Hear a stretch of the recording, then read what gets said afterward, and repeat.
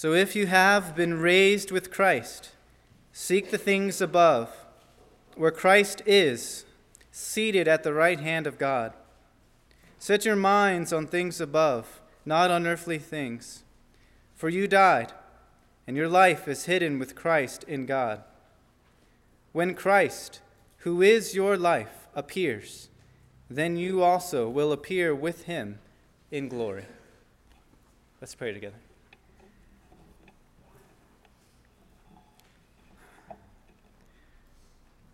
Lord God, we ask now that you would fill the whole limits of our horizons with fresh views, new vistas of the glory of the work and the person of our Savior, the Lord Jesus Christ, the one on the throne, the man of Calvary, and the Lord of glory.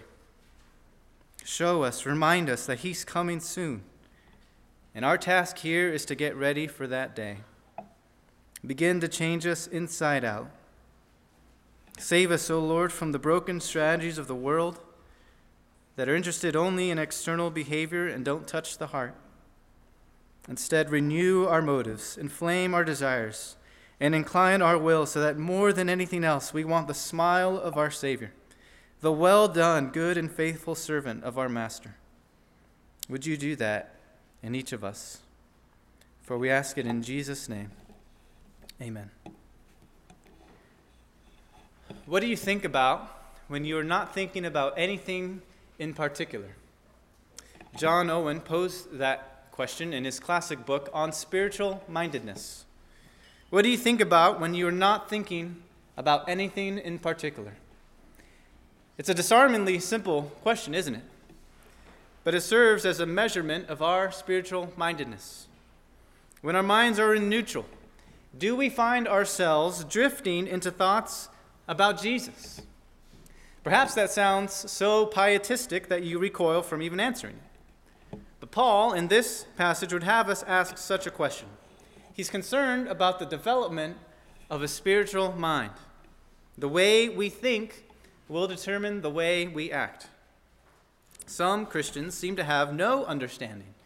They fail to use their minds in the process of spiritual formation. They're at the mercy of feeling or impulse.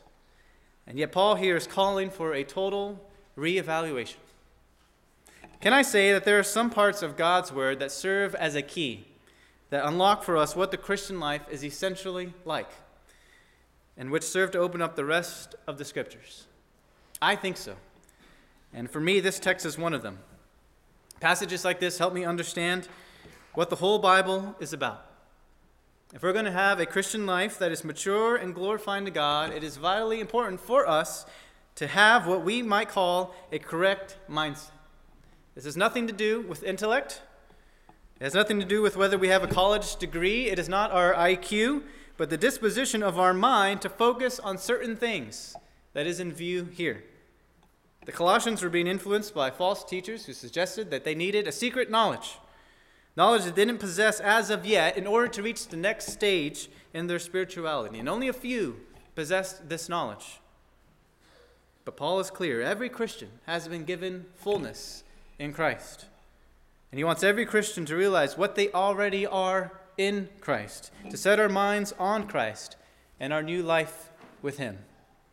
So the big idea that I want us to believe, that we need to believe this morning, is this: Christ is your life. So keep looking up to Christ until you are with Christ.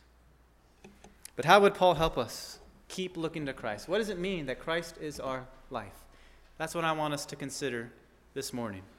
And Paul sets forth 5 helps to heavenly mindedness.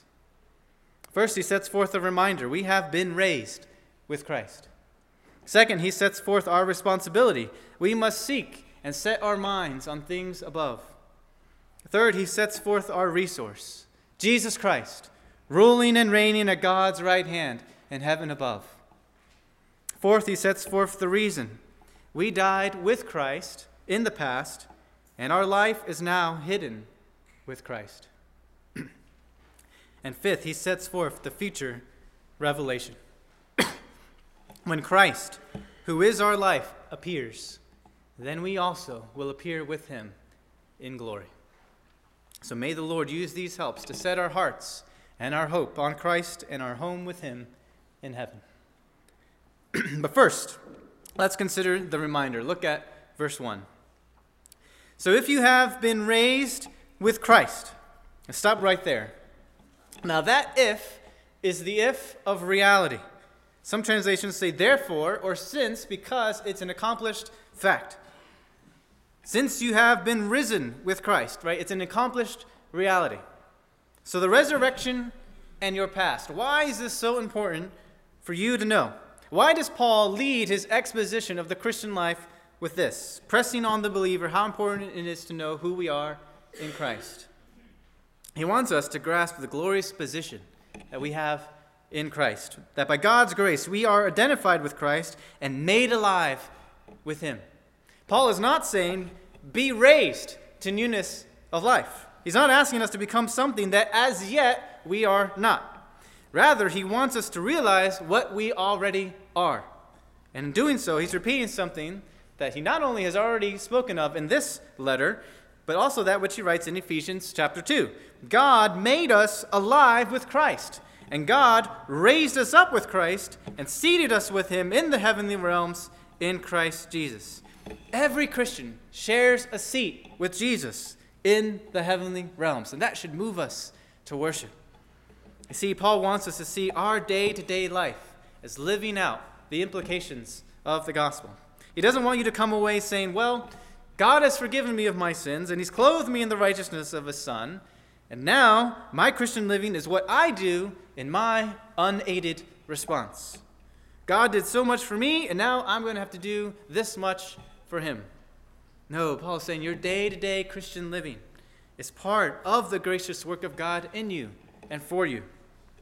Yes, you play a necessary role to work out your salvation with fear and trembling. But how did God find you? He found you when you were dead, and he made you alive, so that if anyone is in Christ, behold, he is a new creation. Brothers and sisters, do you live with that sense of wonder? Did you wake up this morning and look in the mirror and say, I am a resurrected person? I don't always feel this way. But Paul is saying, it doesn't matter, Christian, if you feel this way. This is who you are. You have a new life. And I think we often get the downsides to the Christian life. We understand the persistence of sin. We understand the shortcomings of our Christian life, our failings. We resonate with that lovely phrase in the Book of Common Prayer. We are miserable offenders. And that's true. But do you also understand that in Christ, you are spiritually raised from the dead? And even now, so that you are dead to the bondage of sin and you are alive to God in Christ. This, Christian, is true of you because Jesus has died and is raised, and you have been united to him by the grace of God. The Holy Spirit has united you to Jesus Christ through faith in him. And not only do you have a new position, there is a divine power at work in you to strengthen you and motivate you to live your Christian life. This is not wishful thinking. This isn't Paul saying, just think it, and it may be so. When you're tempted, Christian, and temptation comes on in different ways. Sometimes it's those fiery darts that the devil lobs at you, and they come out of nowhere. Sometimes temptation comes in and crushes us and won't let go. When you're tempted, what do? Well, you start here.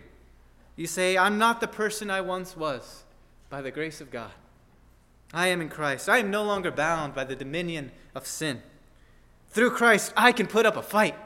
The very power that made Christ alive from the dead, that power is at work in me. That's where you start, Christian. By grace, the born-again believer is not only forgiven of sin, but is dead to sin because sin's power in the life of every Christian was forever broken at the cross. And though sin's influence remains throughout this earthly life, it is increasingly subdued as we keep the old self nailed to the cross and daily learn to live unto Christ. At salvation, we were not only forgiven of our sin and declared righteous by God, we were removed from the old creation in Adam and placed into the new creation in Christ. How important to reckon ourselves as dead to sin and alive to Christ, to remember our heavenly position in Christ as an accomplished fact.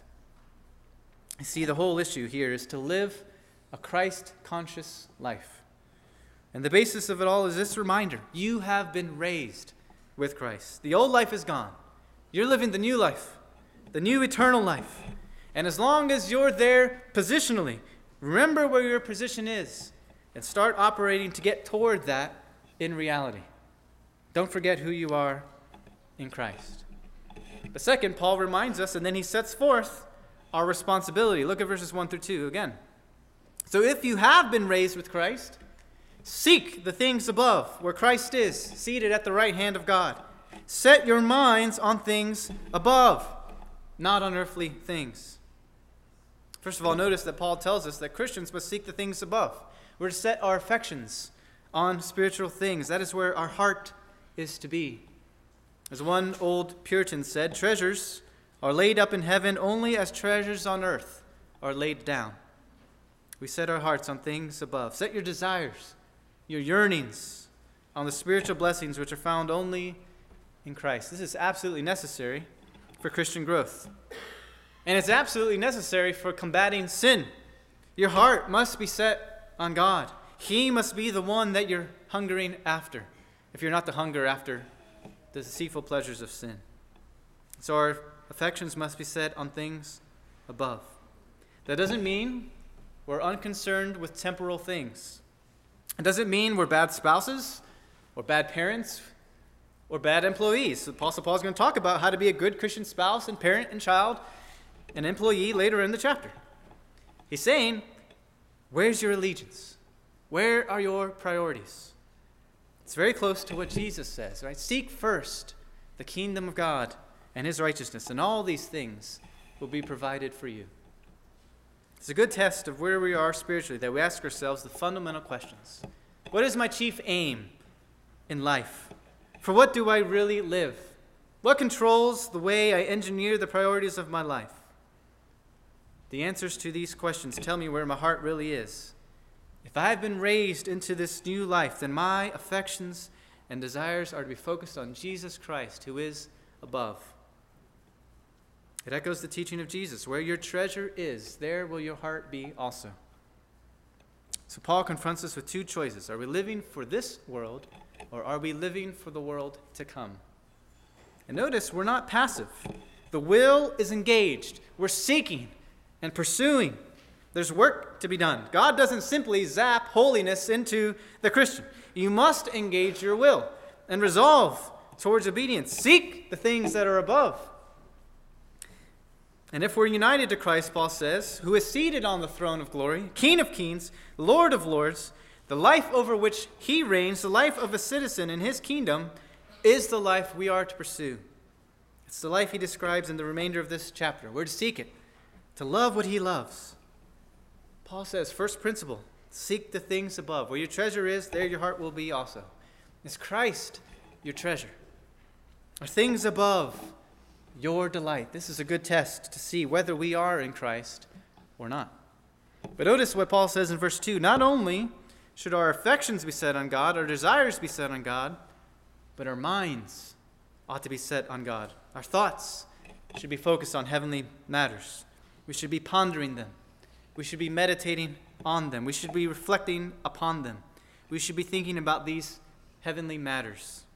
Lightfoot said years ago, you must not only seek heaven, you must think heaven. Seeking heaven, our affections are put there. Thinking heaven, our thoughts are focused on things above. And again, this doesn't mean that we ignore temporal things.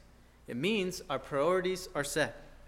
And as we fulfill our duties in this life, we don't forget that we are citizens of heaven. Though we are pilgrims here, though we are to live as obedient citizens here, yet there is another home which awaits us. And there is a reality about us which is going to be revealed. And all the praise and all the glory will not go to us, but to the Lord Jesus himself. So you have to focus on the fact that heaven is your true home. That's where your citizenship is. Your Father is there. Your Savior is there. The Spirit is there. The redeemed and glorified saints are there. The church triumphant is there. Your inheritance is there. Your reward is there. A home being prepared for you is there. Paul says, fix your mind on Christ, on the one on the throne, on a life that will bring a smile to your Savior's face. Make his glory your heart's desire. And then you begin to see that holiness is about honoring him, serving him, because you trust him in the wake of all that he has done, how he has given himself for you. How could you not gladly give your life, give your all for him? And holiness like that touches the heart. It changes the deep structures of our motivation. We're not the focal point of it all. He is.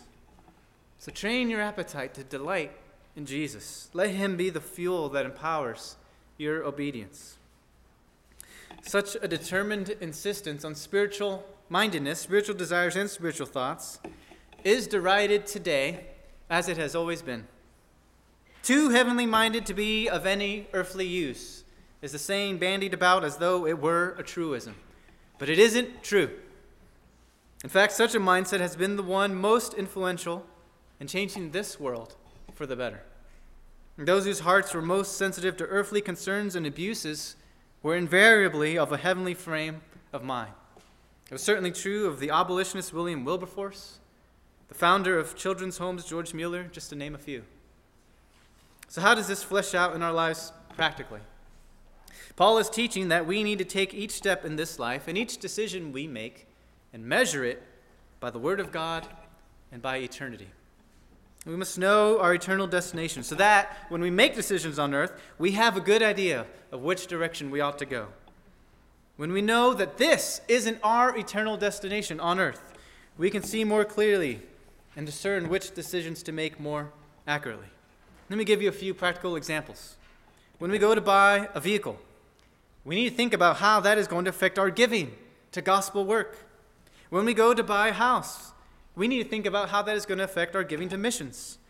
Right? How we spend our money is paramount in judging how eternal we think. It is a great barometer of truth when it comes to our hearts and minds. Right? Just as a barometer measures atmospheric pressure, our bank statements measures our worldly pressure.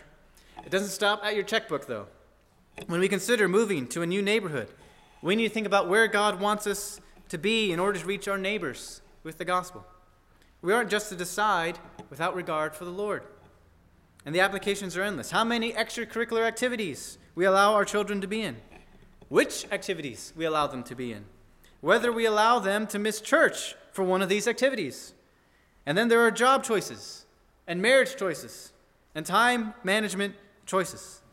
Again, we don't just keep our heads in the clouds and ignore earthly decisions. We have to make earthly decisions constantly because we are still on earth. And yet it's clear we must know what destination we are heading toward so that we can make decisions for God-honoring ends with eternity in mind. We need to live with purpose. And that purpose is not simply doing what we want to do. That purpose needs to be all about glorifying God and making much of Christ. We live in a humanistic and individualistic culture. We're bombarded with ads daily that tempt us to be selfish and think of our wants and our desires at the expense of considering others. And yes, our God does give us good gifts. And yes, our God does allow for times of rest and vacations and recreation. Yet I pray that we as a church are ultimately a heavenly minded people. And if you're struggling with worldliness, if there's so much garbage going into your mind and your heart that you're not thinking and seeking Christ, if your affections for him have dulled, these two verses show you the way back. Look to Christ. Look to him. And don't stop looking until you are changed. In the words of that wonderful hymn, turn your eyes upon Jesus. Look full in his wonderful face. And the things of earth will grow strangely dim in the light of his glory and grace. And that's what I want us to do now. I want us to meditate on that massive phrase tucked at the end of verse 1, where Christ is seated at the right hand of God. He's there, and he is seen in a sitting position, and he is waiting in majesty and honor for us to enter his presence and claim his power. This is the resource, people. The reminder, the responsibility, and now the resource. The truth of Christ's coronation, the truth of his exaltation at the Father's right hand means that he's the fountain of blessing for his people. Because he's there, because he's exalted, because he's at the Father's right hand, the Father has said to him, you are honored, you are praised, you are glorified. I give you everything I have. And then we go into his presence and receive it by faith. So I want us to consider briefly this exalted heavenly glory of Jesus Christ. That is the glory of his exaltation to the right hand of the Majesty on high. This is the glory which follows his humiliation and suffering, as Peter refers to when he writes of the sufferings of Christ and the glories to follow. This is a fundamental article of our faith, as Paul declares in 1 Timothy 3, verse 16, that he was taken up in glory. The ascension led to the right hand of God, where Jesus Christ assumed as the Messiah the prerogatives of his office on a universal scale. Christ was granted supreme lordship and universal dominion over men. And this is that glory which he presently enjoys in heaven. We may say, in a sense, that this glory also, like his humiliation, is eclipsed. But its veiling is only here on earth. In heaven, the ancient doors have been lifted up, and the King of glory has come in. Heaven's favorite Son has returned. The temporary eclipse of his humiliation is now past and over. He now blazes forth in infinite luster and beauty on high. And the day shall come when that glory in heaven shall be seen by men on earth, as we will consider shortly. This is the glory about which the Lord prayed in John 17, verse 24, when he said, Father, I want those you have given me to be with me where I am, so that they will see my glory, which you have given me because you loved me before the world's foundation. This is the glory, which is the glory, the beauty of heaven. So let us consider briefly, for the encouragement of our faith and the advancement of our obedience and love, that glory which is Christ's, in his present state of exaltation before the consummation of all things. And our focus here is on what some have called his present session on high. And I'm sure that I'm like those who gave the Queen of Sheba reports of the splendor of Solomon's wealth and wisdom. The half cannot be told. Consider first the fact of his exaltation and glory. This glory was predicted by the prophets, powerfully preached by the apostles, and personally perceived by some. It was predicted by the prophets in Isaiah 52, verse 13. God says, see, my servant will be successful. He will be raised and lifted up and greatly exalted. David says in Psalm 110, this is the declaration of the Lord to my Lord. Sit at my right hand until I make your enemies your footstool. The Lord Jesus himself predicted his session and glorious return in Mark 14. The high priest questioned him, are you the Messiah, the Son of the Blessed One? And Jesus said, I am, and you will see the Son of Man seated at the right hand of power and coming with the clouds of heaven. It was preached by the apostles. This is one of the great headings of Peter's Pentecostal sermon in Acts 2. Not only Jesus' resurrection, but his exaltation. God has raised this Jesus. We are all witnesses of this. Therefore, since he has been exalted to the right hand of God, and has received from the Father the promised Holy Spirit, therefore let all the house of Israel know with certainty that God has made this Jesus, whom you crucified, both Lord and Messiah. The writer to the Hebrews declares at the very beginning of his letter, after making purification for sins, he sat down at the right hand of the Majesty on high. And this was perceived by some. This glory was seen by Stephen in Acts 7 unto his comforting. It was seen by Paul in Acts 9 unto his commissioning. And it was seen by John in Revelation 1 unto his encouraging. Even in the picture John is given later of the exalted Christ in Revelation 5, there remains a reminder of the basis of it as Christ appears as the Lamb standing as if slain. This is the fact of his exaltation and glory. But consider also the nature of his exaltation and glory. The God-man in glory at God's right hand. One has written of this exaltation that Jesus returned to where he was no stranger. But his return to glory was not in the same way as he left it. He returned as something more than he was before.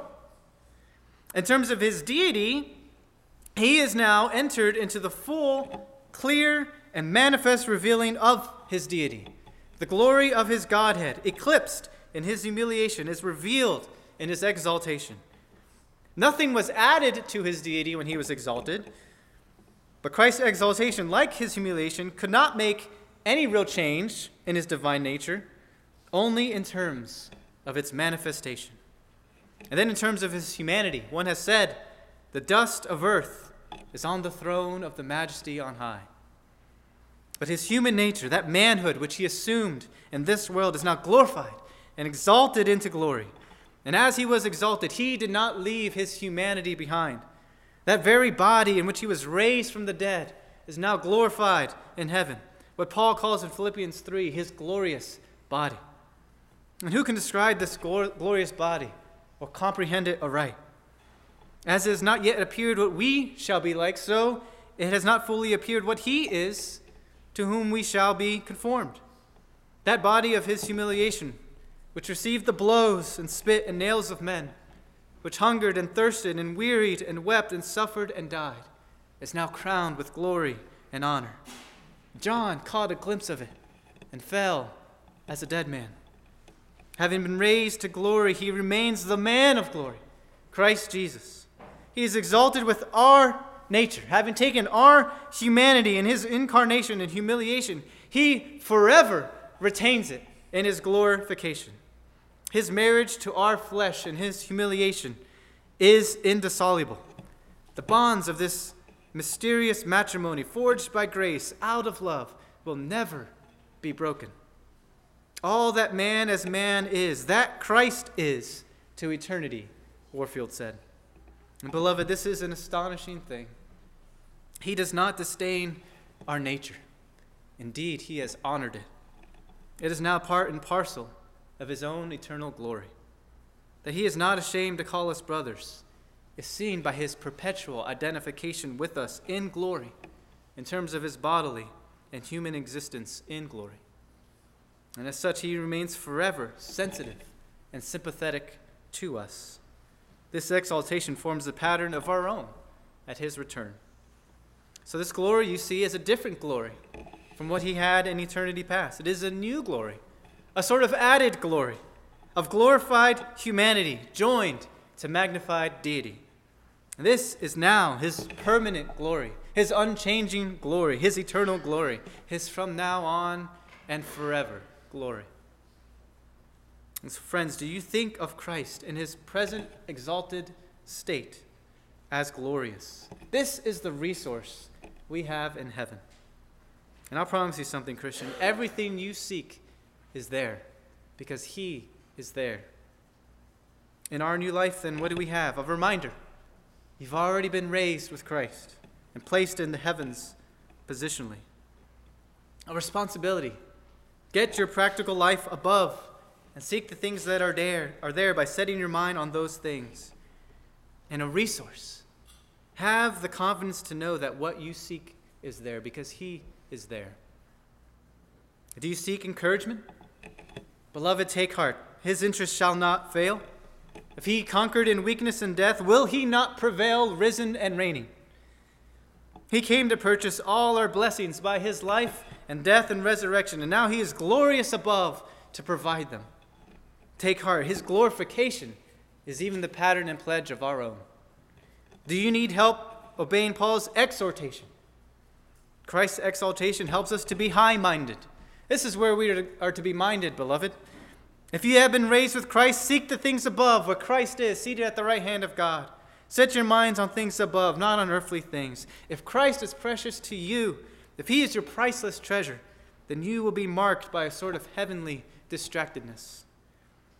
His exhortation helps us to be sober-minded. Think highly of Christ. None who know him well think lightly, speak lightly, or worship lightly the Lord of lords and King of kings. It helps us to be right-minded. Do not think to follow him to glory if you do not follow him in his sufferings. Do not think to find glory here, but like him hereafter. And do not seek glory here, but seek his glory. These verses provoke us to examination. Is this glory your present joy and contemplation?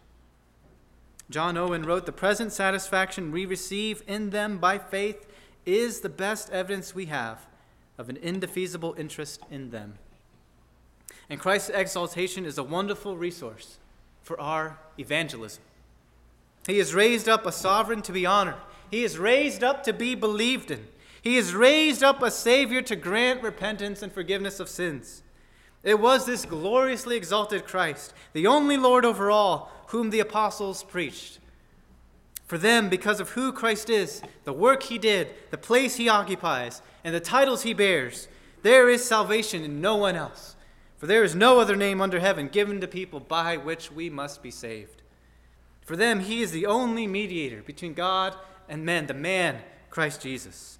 For them and for us, he is the only one who's once for all offering up of himself as a sacrifice to satisfy divine justice is alone acceptable to God the Father, and whose high priestly intercession alone meets with the Father's approval. And so we can sing, sometimes the sky looks dark, with not a ray of light. We're tossed and driven on, no human help in sight. But there is one in heaven who knows your deepest care. Let Jesus solve your problem. Just go to him in prayer. But fourthly, consider the reason. Verse 3, for you died, and your life is hidden with Christ in God. Paul is exhorting Christians to do certain things because we are motivated by certain things that are true about us.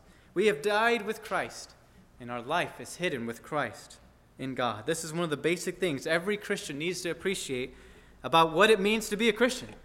That we have a past death and a present life in Christ. Paul unveils that as a believer in Christ, your death, the worst thing that could ever happen to you, is already behind you. It has already happened. Again, he's not saying die to yourself. No, as those who are in Christ, we have been united with him in his death and resurrection. We are in him. Christ lives in us and through us. Paul said in Galatians 2, verse 20, I have been crucified with Christ, and I no longer live, but it is Christ who lives in me.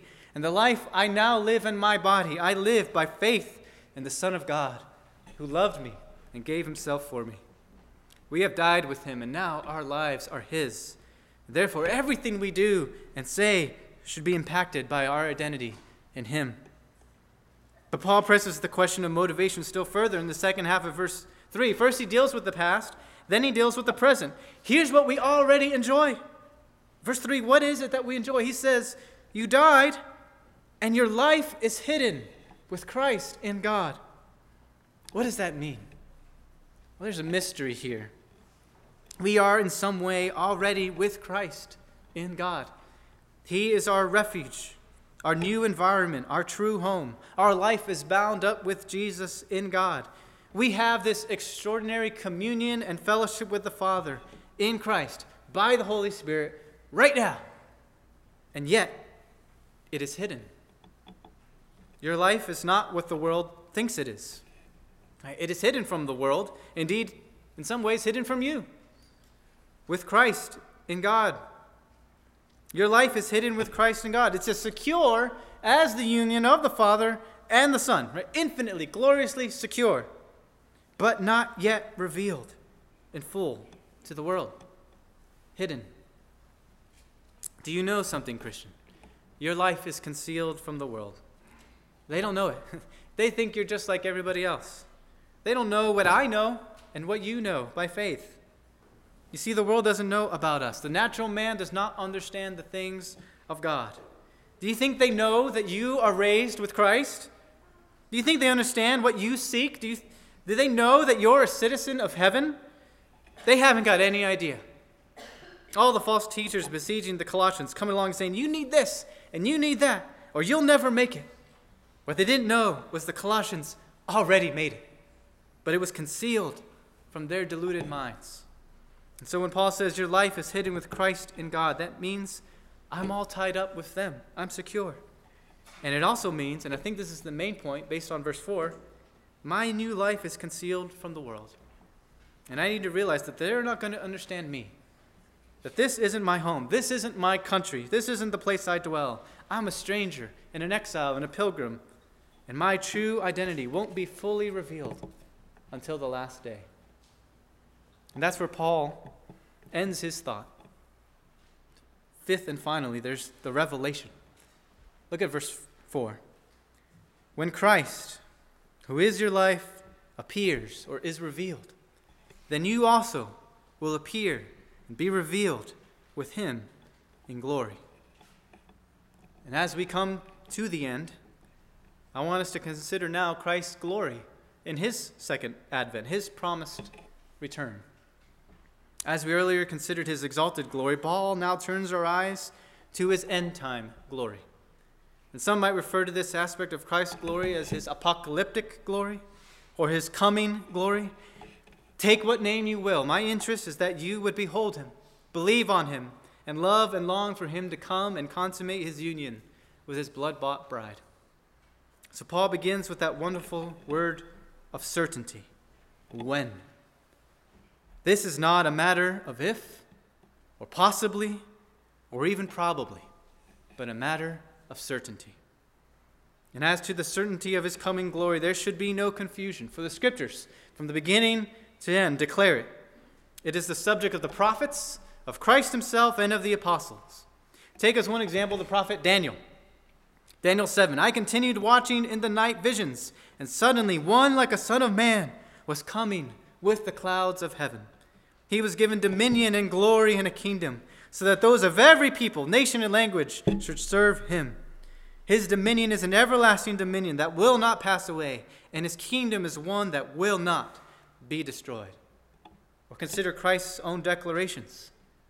After the revelation of his coming death in Matthew 16, the Lord mentioned his coming glory. For the Son of Man is going to come with his angels in the glory of his Father, and then he will reward each according to what he has done. He described the nature of his coming in Luke 17, for as the lightning flashes from one horizon to horizon and lights up the sky, so the Son of Man will be in his day. The last evening with his disciples, he promised his coming. If I go away and prepare a place for you, I will come again and take you to myself, and so that where I am, you may be also. He spoke of his coming to his enemies on the night before his death. They questioned him, are you the Messiah? And he says, I am. And in the future, you will see the Son of Man seated at the right hand of power and coming on the clouds of heaven. This coming was the certain hope of the dying and penitent thief as he pled with Christ, remember me when you come into your kingdom. This coming is predicted and described by the angels in Acts 1 verse 11. This same Jesus who has been taken from you into heaven will come in the same way that you have seen him going into heaven. And this coming was part of the apostolic preaching and letters. In almost every letter of the New Testament, there is some reference to this great event. Acts 3, verse 19 to 20, this is what they preach. Therefore, repent and turn back so that your sins may be wiped out, that seasons of refreshing may come from the presence of the Lord, and that he may send Jesus, who has been appointed for you as the Messiah. The writer to the Hebrews, so also Christ, having been offered once to bear the sins of many, will appear a second time, not to bear sin, but to bring salvation to those who are waiting for him. But what will be the character of this revelation? When Christ, who is your life, appears, then you also will appear with him in glory. Beloved, here is a glory we are to long for and pray for. This is what grace instructs us and produces in us. Titus 2, awaiting for the blessed hope, the appearing of the glory of our great God and Savior, Jesus Christ. Glory. That is the way this blessed event is constantly referred to. What a difference he will have in his second coming from his first. His first appearance was manifested in much weakness. His second appearing will be manifested in much power. His first appearance was without visible glory. His second appearance will be bathed in glory. He will come in invisible and majestic glory. Look, he is coming with the clouds, and every eye will see him, even those who pierced him. He will return bodily. It will be a radiant glory that no one can miss. For as the lightning comes from the east and flashes as far as the west, so will be the coming of the Son of Man. It will be displayed before the whole world. None will be able to ignore him in his coming glory. All will see him who thought so little of him. Him who they laughed at, mocked, blasphemed, ignored. They will see him gloriously coming. Atheists will see him. Agnostics will see him. Buddhists and Muslims will see him. New Agers and secularists will see him. All will see him for who he is and what he is. He will come with enhanced glory. Jesus said in Luke 21:27 that the Son of Man would come with great glory. The Lord says in Luke 9:26 that he will come in his glory and that of the Father and the holy angels. How incredible will this be? If his own personal glory was not enough, it will be attended with the glory of God and the glory of the angels, a threefold glory. The reflected glory of the angels, you remember, caused the shepherds to quake at Jesus' birth. How much more glorious will be the return of Christ? He will come in mighty glory. It will be an awesome glory, a frightening glory. Paul says in 2 Thessalonians 1 verse 7 that Jesus will be revealed from heaven with his mighty angels in flaming fire. John describes him in Revelation 19 verse 15. A sharp sword came from his mouth so that he might strike the nations with it. He will rule them with an iron rod. He will also trample the winepress of the fierce anger of God the Almighty. He will come in commanding glory. He will come, it appears, as the Lord of hosts, accompanied by the armies that were in heaven. He will come conquering and to conquer. And he will come in supreme and unrivaled glory. His name is gloriously displayed on his leg, King of kings and Lord of lords. He has no match, no rivals, no equals. He will come with incomparable glory. And what will be the consequences of this revelation? As his first coming was to purchase salvation, so his second coming will be to perfect and complete it. All the consequences of his coming only augment his glory and show him as even more glorious. It will be a glorious revelation of himself. He shall be glorious in his revelation of himself. He will appear in the glory of his divine nature. His deity will be unveiled, unclouded, and undeniable. The God over all, blessed forever. None will be able to deny his deity in that day. None will withhold from him the honor and worship and fear he has always been worthy of. And he will appear in the glory of his human nature. He will appear robed in glory and exalted in dignity. At the name of Jesus, every knee will bow, in heaven and on earth and under the earth, and every tongue will confess that Jesus Christ is Lord, to the glory of God the Father. And yet it will also be a glorious revelation of his people. He shall be glorious in his full redemption of his people. When Christ, who is our life, is revealed, then you also will be revealed with him in glory. His coming shall bring about the consummation of our salvation. He shall come with transforming, yea, glorifying glory. When he appears, we shall be like him. He will transform the body of our humble state into conformity with the body of his glory by the exertion of the power that he has even to subject all things to himself. In a moment, in the twinkling of an eye, we shall be changed. And this perishable will put on the imperishable, and this mortal will put on immortality. He shall come with consummating glory. He shall be glorious as gathering his elect to himself forever and reuniting the church militant and the church triumphant. Beloved, the world may not recognize us now. They may not know that we live in the heavenlies, but someday they're going to know. Because when he appears at his second coming, we will appear with him. The verdict of eternity is going to reverse the verdicts of time. And people are going to see who it was that really attained to God's presence. Lightfoot says, the veil which now shrouds your higher life from others, and even partly from yourselves, will then be withdrawn. The world which persecutes, despises, ignores now, will then be blinded with the dazzling glory of your revelation. And do you love this phrase, when Christ, who is our life, he is our life. Your life is already in Christ, and when he comes back in glory, you will appear in glory along with him. What's hidden will no longer be hidden. The glory of the age to come that you glimpse and taste here will shine from you one day very soon, like the sun coming up after a long night. So here's the point. Live here like you were destined to live there forever. Live here as a citizen of another country, a citizen of the kingdom of heaven. Live here as though you were destined to inherit the glory that is to come. Because when Christ, who is your life, appears, his glory will radiate from yours with a dazzling brilliance as you are transformed at last. And every remaining remnant of your sinful corruption will be eradicated from you forever. And you will be like him. You will see him as he is. And what a day of rejoicing that will be. And while we wait here, we should live as citizens who stand to inherit the glory yet to come, to fix our eyes on Jesus, the author and finisher of our faith, that we may run our own races with endurance until the finish line at last is crossed. And we go to be with him, or he comes to take us home, whichever comes first.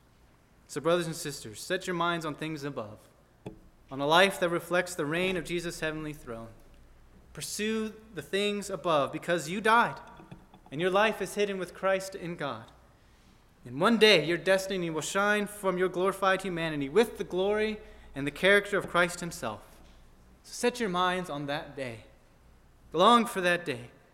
Live as though that day was your destiny. It is.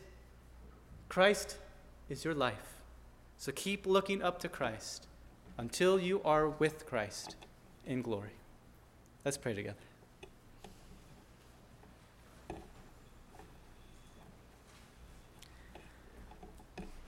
Our great God and our Heavenly Father, we do rejoice that you have raised the Lord Jesus Christ from the dead. We rejoice that he is at your right hand, seated in glory, where he ever lives to make intercession for us. And we rejoice, as many of us have put our trust in him, that we shall see him at the end of the age. Father, we pray that these truths given to us in the gospel would so enter our minds, and through our minds, our hearts, that they would take root and that they would bear fruit in the whole of our lives. Oh, Father, may we leave this place and demonstrate the beauty and the joy that it is to serve this Lord who has loved us and gave himself for us, who is our life. It's in his precious name that we pray. Amen.